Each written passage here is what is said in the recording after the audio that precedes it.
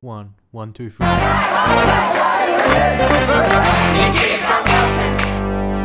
Hello and welcome to the People-Powered Green Left podcast, where we give a voice to the 99% and not the big corporations. If you think this project is important, please consider becoming a supporter today. Now, on to our latest episode. G'day, this is Alex Bainbridge here from Green Left. I'm here with Sam Wainwright, who is a national co-convener of the Socialist Alliance. And Socialist Alliance has just renewed its position on the voice referendum. So I'm wondering, Sam, if you could begin, can you just tell us what is the position that Socialist Alliance has adopted in regards to the voice? Socialist Alliance has reaffirmed the position that it adopted at its national conference. That is to say, we've adopted what we call a critical yes. So we are advocating that people should vote yes in the referendum as being the best choice. But we're also saying that we think it's, in some senses, the best of a bad choice. We've got some very strong criticisms both of the content and the manner of the official Yes campaign that's been rolled out by the Albanese government. And what criteria have you used in coming to this position? As I said, we've got many criticisms of the insufficiencies of the voice and also the messaging around the official Yes campaign.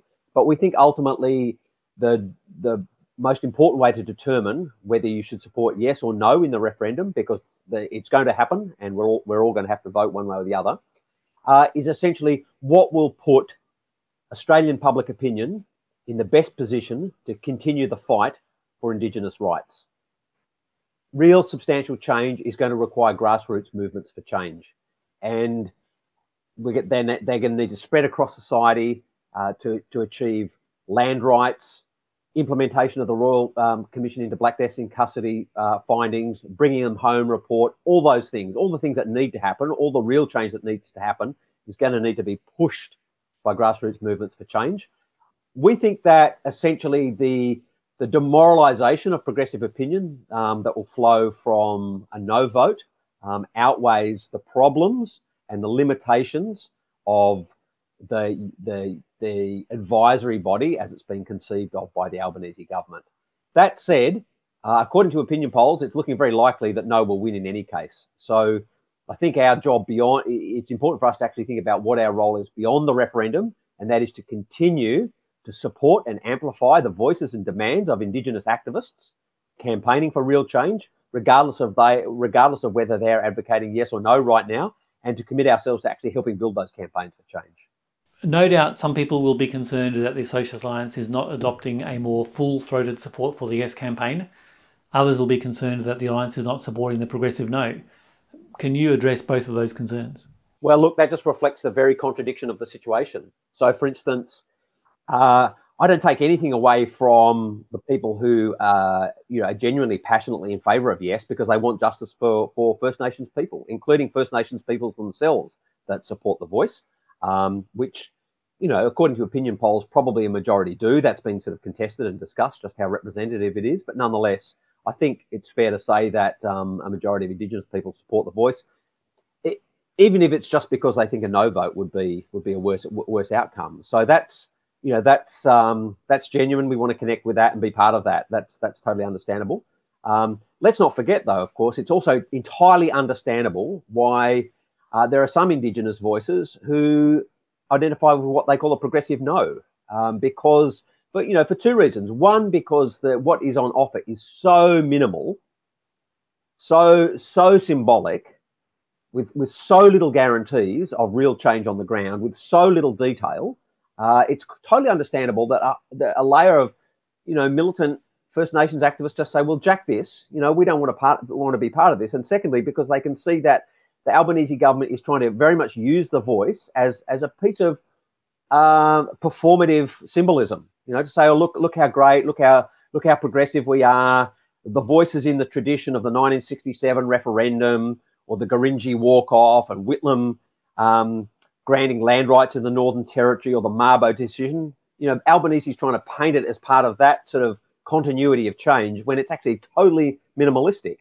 And then at the same time, he turns around to conservative opinion and says, oh, it's just an advisory body that can't make us do anything. So, I mean, Albanese's messaging has been totally confused. So I think the Albanese government, by opting for something that is so minimalistic, so focused on symbolism rather than real change, and also because of the Albanese's government reluctance to couple that with some concrete substantive measures to give people confidence has just created a mess. It's created an absolute mess. I thought it was very interesting listening to the National Press Club speech that Lydia Thorpe gave a few weeks ago, who, identifies with a kind of progressive no position. And in her formal speech, she, elaborated very much the view of the Black sovereignty movement, that they want truth-telling, then treaty, then voice, that sovereignty hasn't been ceded, and why should we make the deal with this colonial parliament and all that kind of thing. It was interesting when it came to discussion time with the journalists.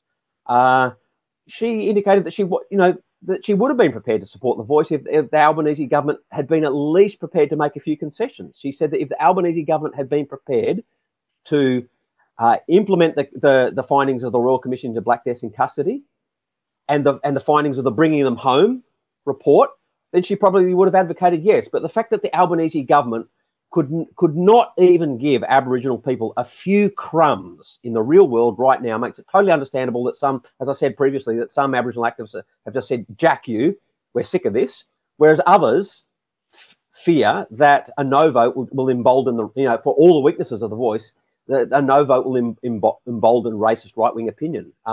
As I said, the Albanese government has created a mess, and that's just something we all of us are just going to have to negotiate and not lose sight of the fact that the push for real change has to happen after the referendum, regardless of the outcome. Can you talk more about the Alliance's attitude towards working with First Nations militants, including those who support the progressive no? Well, look, I think we're already doing that within the best of our ability and our small means. And the campaigns are many. So they're Black Deaths in Custody, they're housing.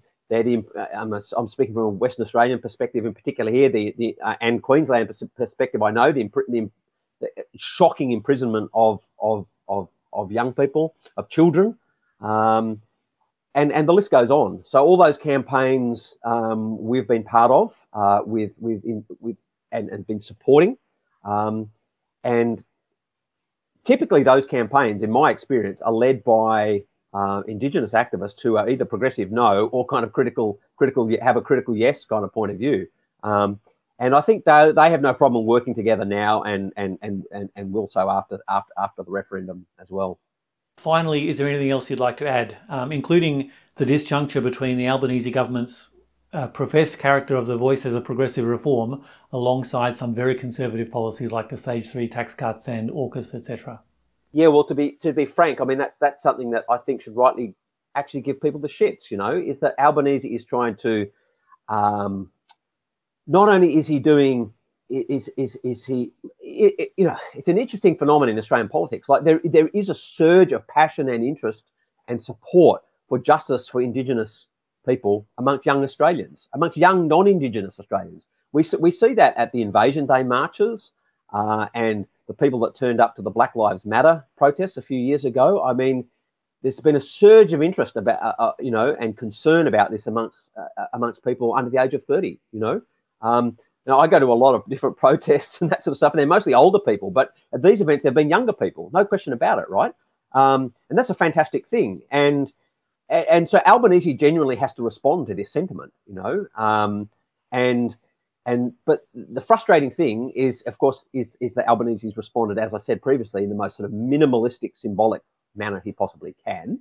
And then on top of that, he's quite consciously trying to focus around the voice and to position himself as the progressive Prime Minister versus Peter Dutton, and to take our attention off his government's utter failings on climate, on the housing affordability crisis, and its embrace of the AUKUS deal. So that's, it is what it is. That's where we're at in Australian politics. I think, the generational divide on this question is really shown up by opinion polls as well. So at the moment, according to opinion polls, it is looking like no is going to win, probably by maybe about 56%. Okay, that could change. Opinion polls are opinion polls. But the same opinion polls show a vast majority of people under the age of 30 supporting the voice. So News Poll has it at about 56%, and the Essential Poll has it at a whopping 61% of people under the age of 30 supporting yes, intending to vote yes. And I think a significant percentage of that young, intention to vote yes is genuine support and sympathy for Indigenous rights. It may be conceived of in very kind of general, vague terms. It's not connected with any real kind of specific demands. But I think that's the positive out of this, that there is generational change afoot, and that is going to be a reservoir of support for the movements to make change that we need in the future beyond the referendum. Thanks, Sam, for joining us. Thanks, everybody, for watching this video. Green Left is covering a range of viewpoints in the discussion about the voice. You can see all of our coverage at the link in the description below. We're very interested to hear your points of view as well. And if you like the work that we do, please become a supporter. Until next time, we'll see you again. I hope you got a lot out of this episode. To continue producing shows like this, we need your support. Consider becoming a supporter for $5 a month, sharing this show on social media, and submitting your own stories. You can do all this at our website, greenleft.org.au.